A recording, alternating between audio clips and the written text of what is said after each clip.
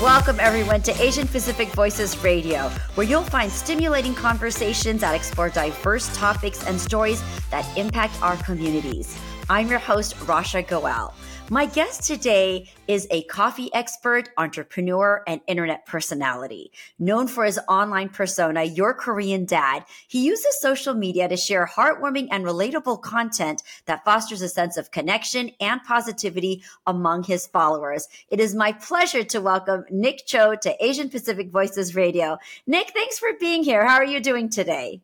Good, Rasha. Hi. Good to see you. Oh, it's great to see you. So many fun things to talk about today. We sure do. We sure do. Well, let's start off talking about your upbringing. So you were born in South Korea and then you moved to the U.S. as a toddler. So talk to us a little bit about what your early life was like. Early life. Yeah. Grew up mostly in the Washington, D.C. area.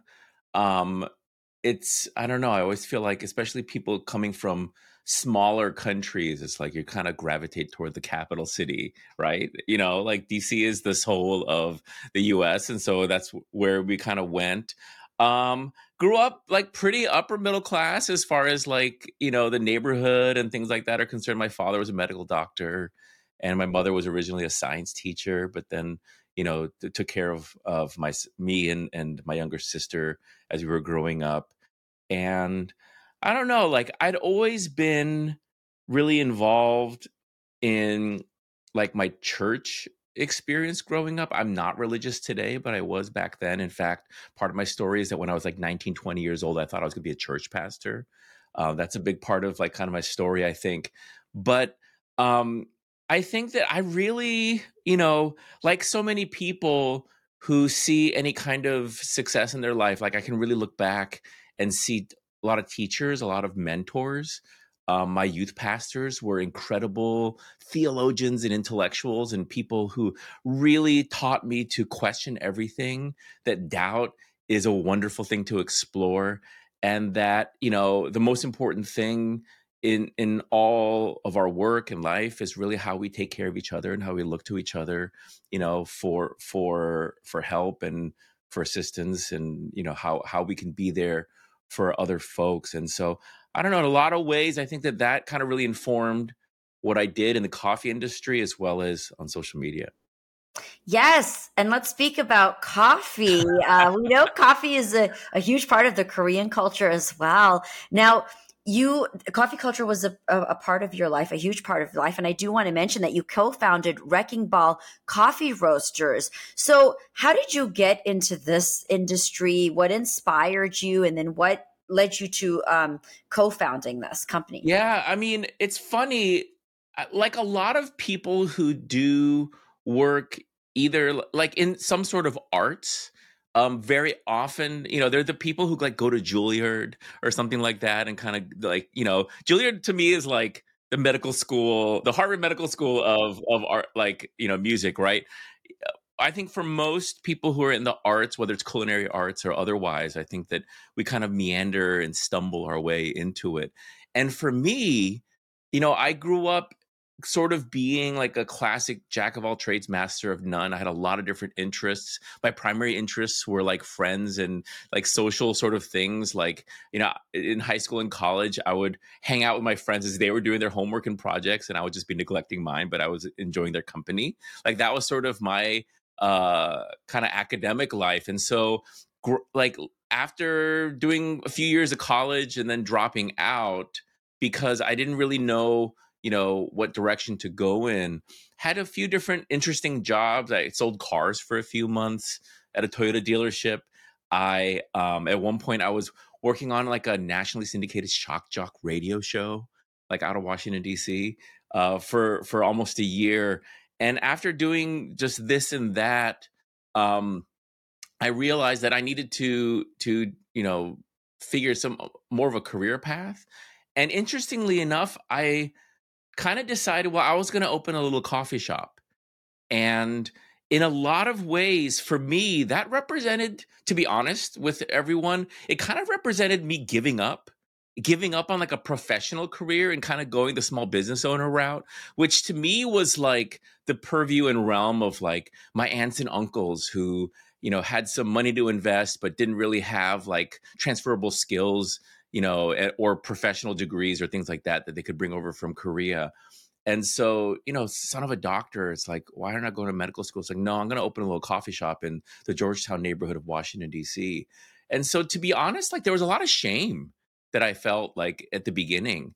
And then after a few months, realizing that through online relationships and just through like kind of luck and timing, that I found myself part of this like subculture of what came to be known as like the third wave of coffee, like this new way of approaching coffee that was different from like your Folgers Maxwell House sort of first wave, different from your second wave, Starbucks and kind of Pete's and Phil's coffee kind of thing. And, exploring coffee in a more connoisseurship level, like coffee appreciation, we talk about a lot, like wine appreciation, music appreciation. This was like a burgeoning new sort of area of coffee. And I just happened to show up when this was really taking off, and I got to know a lot of people within that. And that was a huge shift for me. All of a sudden I went from kind of like, oh, maybe I should just hide in the back of this cafe, and not really sure kind of what my place in the world or how this fit into my life was. And then all of a sudden being on stage in front of thousands of people, emceeing events and speaking to crowds of other coffee experts, teaching them about, what I've learned and research about science and this and that and the other thing.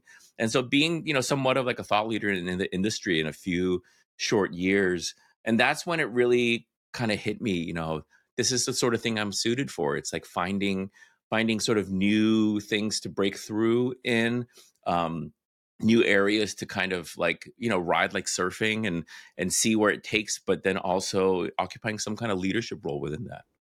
Oh, I love that. There are a couple of things I want to go back to, but I have to ask you this since we're talking about coffee. So, as a coffee connoisseur, how do I know it is good coffee? What is something I should be looking out for? Oh, I mean, you can think of any food, right? It's like, how do you know what's a good sandwich, a good soup? Like, if you think about, a loved one who cooks for you, like, how is that good? It's really very subjective. It's what you know. At the same time, there's sort of the professional level sort of approach to it, which is really about trying to figure out what people like and what people enjoy and try to, find that. Um, I, I think that in many ways, people kind of overthink this sort of stuff a little bit. I think Mm. there's something about the way that we approach a lot of stuff that it's like, well, if that's what the professionals have, like I I have this drill because, like this DeWalt drill. Oh, it's dead. The battery's dead. I can't make the sound for the podcast. But like, I'm like, I want the tools that the professionals have. I want to think about it the way the professionals do, but we're not professionals. So just relax, enjoy your Just coffee, enjoy it. but keep trying new things. I love that. You mentioned shame, Nick, Mm, and I think that's really important, especially being Asian Americans. We have so much pressure. The fact that you dropped out of college, you were a son of a doctor, yes. or two parents that were in the science medical fields. How did you move past that shame? Because I feel like that's still a feeling that often does hit a lot of us that still grow up as Asian Americans. Yeah. I don't know if I've moved past it. It's something that's about part of us, right? And it's really less about trying to make something like that, like shame, go away.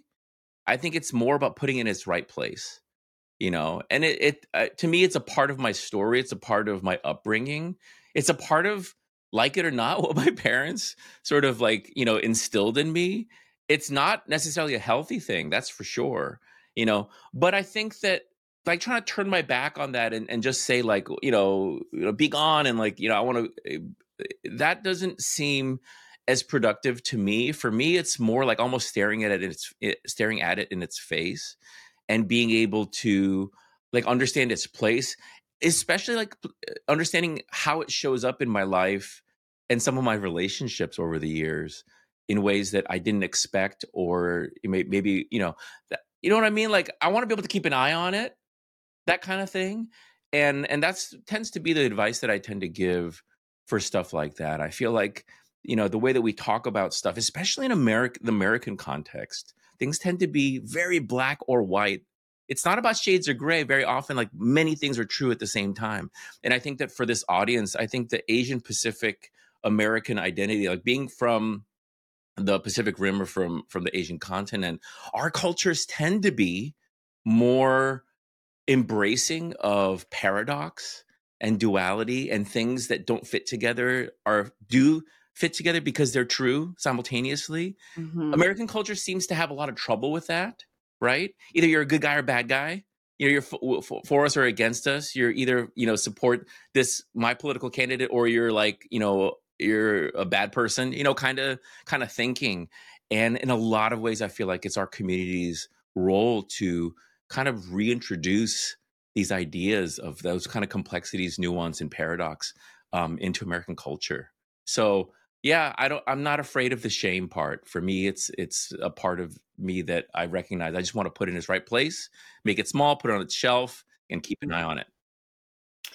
And I feel like all these things that you're mentioning right now, you've somehow been able to bring to your TikTok. So let's talk about this, because in 2019, you launched on TikTok, your Korean dad, 3 million followers. I mean, really took off in 2020, and it's been a very short period of time. So talk to me about how you got into it, what inspired you to do it, and what's your mission with, I mean, is it just for fun, or, what was your intention behind creating this? Yeah, I've gotten to meet a lot of other content creators that make content for YouTube or TikTok or Instagram, over the past few years.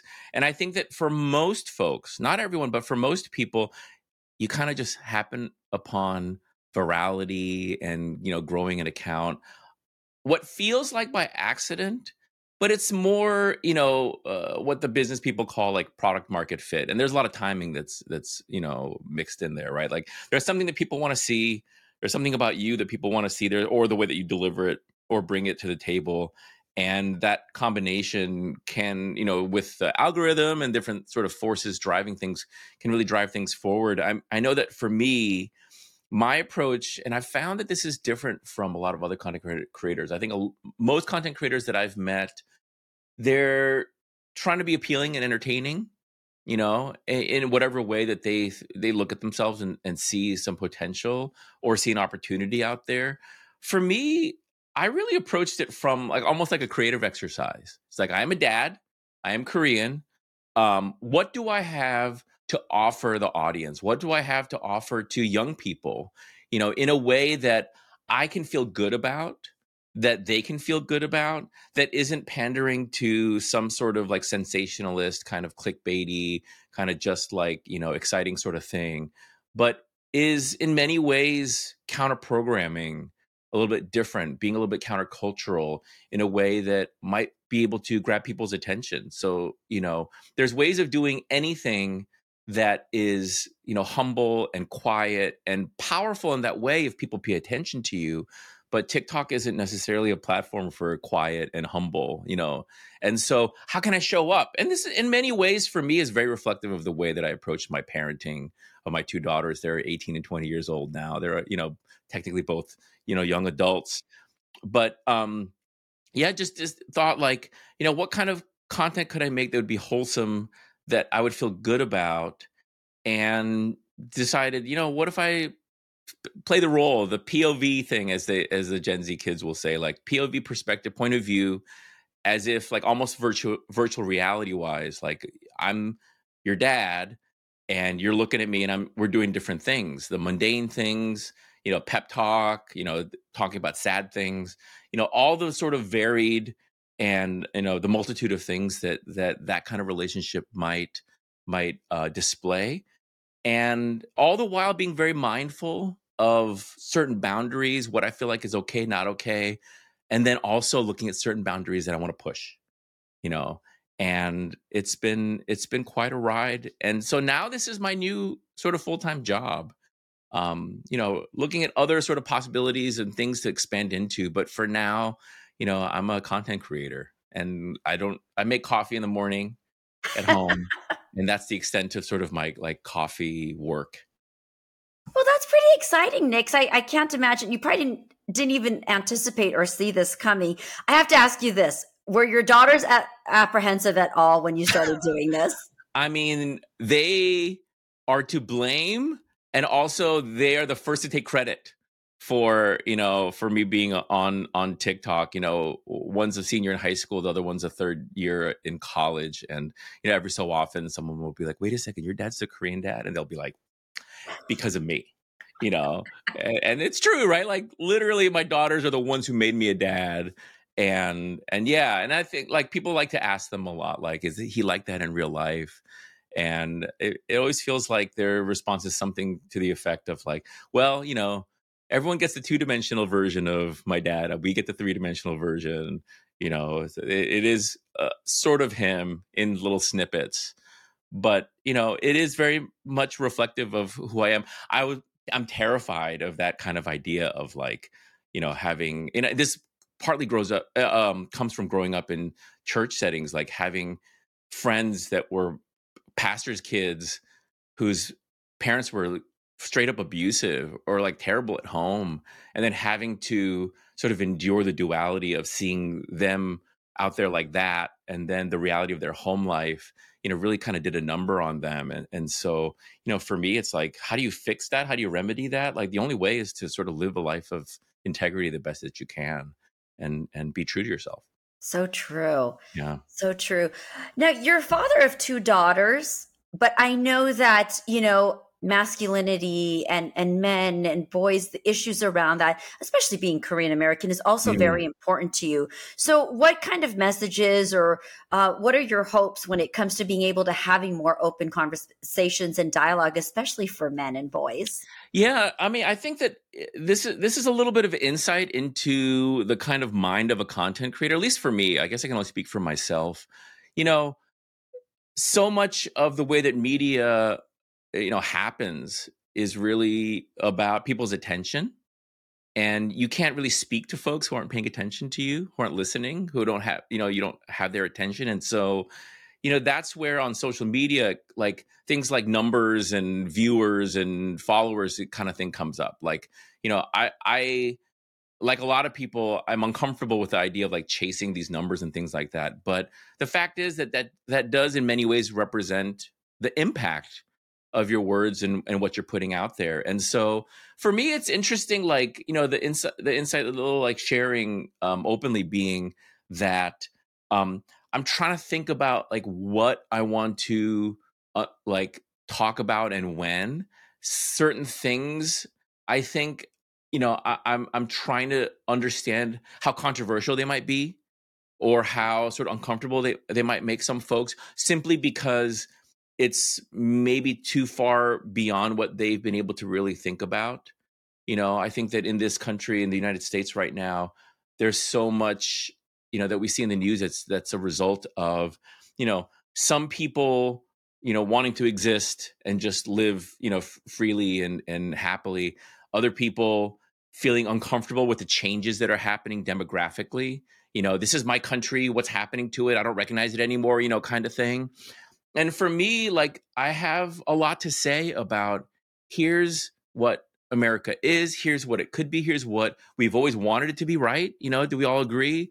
And here's some ideas about what, like, how we would bring that about. And some of those ideas might be considered a little bit radical by some folks. Like one of the things, that I'll share here is, realizing, so, Rasha, you and I both, we have two different kinds of, at least two or more, and other people sometimes have more, you know, identities as far as like the people and places we come from. We have our collective American identity, and then we have the culture of the people and places that we come from, right?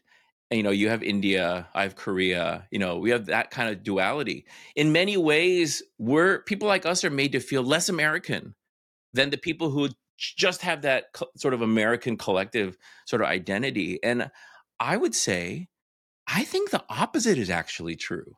And I was born and brought up here, by the way, too. Yeah. So it's interesting you mentioned that. Yeah, but I think the opposite is actually, when you really break it down, more valid. Why is that? It's not so much that we have divided loyalty or something like that.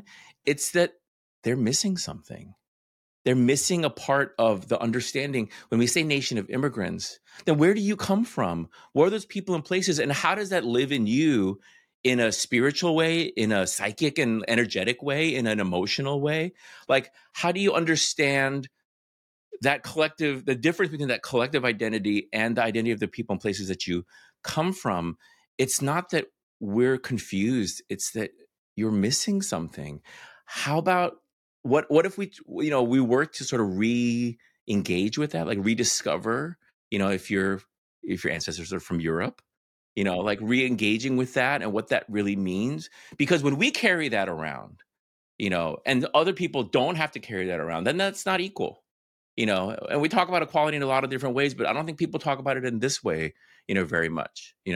And so there's a lot of things like this, about race in this country, about gender, about men and masculinity. Like a lot of the toxic stuff that we're seeing right now, I think is really a result of you know feminism has made great strides in for women and other non-men, like in the past few decades, and there hasn't been that corresponding really development and evolution and change for men. In a way, it's like things have passed us by.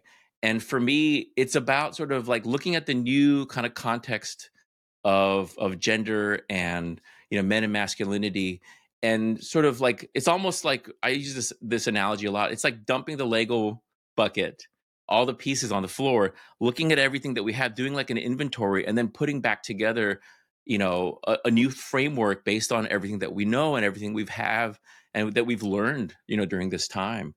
And so yeah, I think that there's so much to say about so many of these sorts of things. Finding the right time, right forum, and sort of medium for these things is something that I'm chewing on a lot lately. So you're not sharing this on TikTok yet, or are you starting to? I'm starting to think about it. I think that like there is. I don't want to say that I'm nervous. I'm not. I know that this is part of sort of like the direction that I want to move in. It's just about it's just like with again. It's just like with how I think about things with my kids. I think about things very long term. I have, God forbid something, happens, but barring that, like I have time, I don't have, I've never yelled at my children.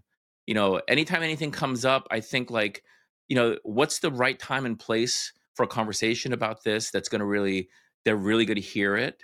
And yeah, so That's that all conscious said, parenting. That's so beautiful. I mean, I don't know. Yeah, I haven't seen a label like a version of any kind of labeled style that I necessarily relate to that much either. But it's ultimately it's guided by my sort of principle of like parents' number one job aside from like health and safety. Number one job is always build trust, never break trust. Once Mhm. it's broken, you can never put it back the same way. You can glue it, but it's not the same. And I've worked to not break trust with my children, their whole lives. And I check in with them, and they say, yeah, so they can bring anything to me. Even the stuff that I think a lot of parents might say, like, surely your kid doesn't bring such and such, to you. It's like, no, they do. Or, my girlfriend who's like kind of like their stepmom now, between the two of us, they pretty much have everything, that a young person could need in terms of an older, trusted person. And yeah, so that all said, I'm trying to be cautious and be mindful of like things happen in a sort of like relationship wise, like the audience, though it's nebulous and like as you've said, like millions of people, which is literally unfathomable, in terms of like being able to comprehend it, that I do think about all these things as a relationship between myself and the audience. And so I'm waiting for the right time on that level too. And as well as you build and as you create, I do want to get some tips from you for our listeners, for Mm. example, who are still exploring this space. As you have been building your empire here and sustaining your own brand, I'm sure there were challenges. So maybe one or two pieces of advice you could give to someone who's looking to start or looking to continue to build what they have On social media. on social media, especially like on a TikTok type of platform. Okay. Tough love. Okay, here we go. Um, just because you can doesn't mean you should. Okay. I think that one of the things that our culture has really fostered is this idea that, like, I should have or I should do because I want to. I want to, therefore, I should be enabled to do that thing.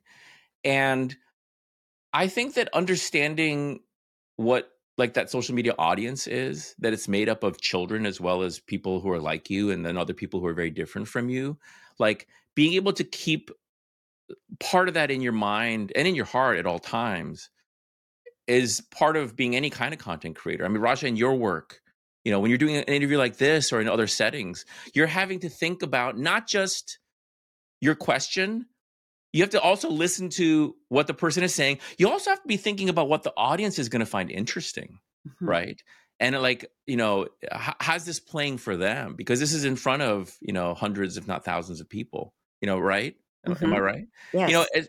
And I think that in a lot of ways, especially because these companies are feeding these tools to everyone, like anyone can be, a viral, Instagram star, kind of thing, that it does make everyone feel like, well, I should, that's if I want it, then I should be able to have it, kind of thing. And it's not so simple when it comes to things that involve a lot of other people. It really is a question of looking at yourself and like, what am I suited for in this setting? Am I really suited to be a leader of people in terms of messages or content? Am I really suited to be like a clown and like do funny, like, things in that way? Is that sustainable for me? Is that going to be healthy for me? And being able to think ahead, if you want to go get, find success on social media, think about being successful, what it would look like to be successful in the ways that you want, and think hard about the unintended consequences of those choices. I think that too many people rush into these things, and too many people that I've met are successful on these platforms, and they're so confused and so, I don't want to say that they're unhappy because they're trying to focus on the good stuff, but they're very confused and they're not really sure, what this all means. They're seeing all this success, so to speak, but they feel empty inside. And, far be it for me to like impose my sort of pathway on anybody. But I know that for me, I did think these things through from the beginning, even though I wasn't necessarily expecting to blow up, so to speak, because you never know what's going to happen. And you have to, in so many ways, you got to think things through, and be able to be realistic about yourself and your capability and whether you're suited for this role that you're chasing. Such great advice, Nick. Such great advice, I think, for anybody to take who's listening. I've got just about a minute left here. Excuse me. Anything else you want to share that you're working on? Anything else that I'm working on? We have a dog that we adopted 3 months ago, and I'm still trying to get her to like me. She likes everyone else in the family, but when I come into the room, she kind of like runs away. And so that's been a thing lately. That's all. I'm going to check in with you in 3 months to see if there's any progress on there. Well, I want to thank you, Nick Cho, for being here with us today. Where can people find you? Nick Cho, NICKCHO on most platforms. On TikTok, it's Your Korean Dad. On YouTube, it's Your Korean Dad. Excellent. So make sure that you follow him. And also for our guests, we would love to hear from you, our valued listeners. If you have any suggestions or topics for guests, please do reach out to us. And don't forget to subscribe to your favorite podcast platform, as well as follow us on Facebook, Twitter, Instagram, and YouTube. Asian Pacific Voices Radio is produced by Asian Culture and Media Alliance, a nonprofit that empowers our Asian and Pacific Islander communities with a voice through media arts. So if you would like to contribute or support to our program, please do visit us at AsianPacificVoicesRadio.com. I'm Rasha Goel. Once again, thank you for listening. And Nick Cho, thank you for dropping by and talking to us. And please do join us for another week of another exciting episode, Asian Pacific Voices Radio. We'll see you next time.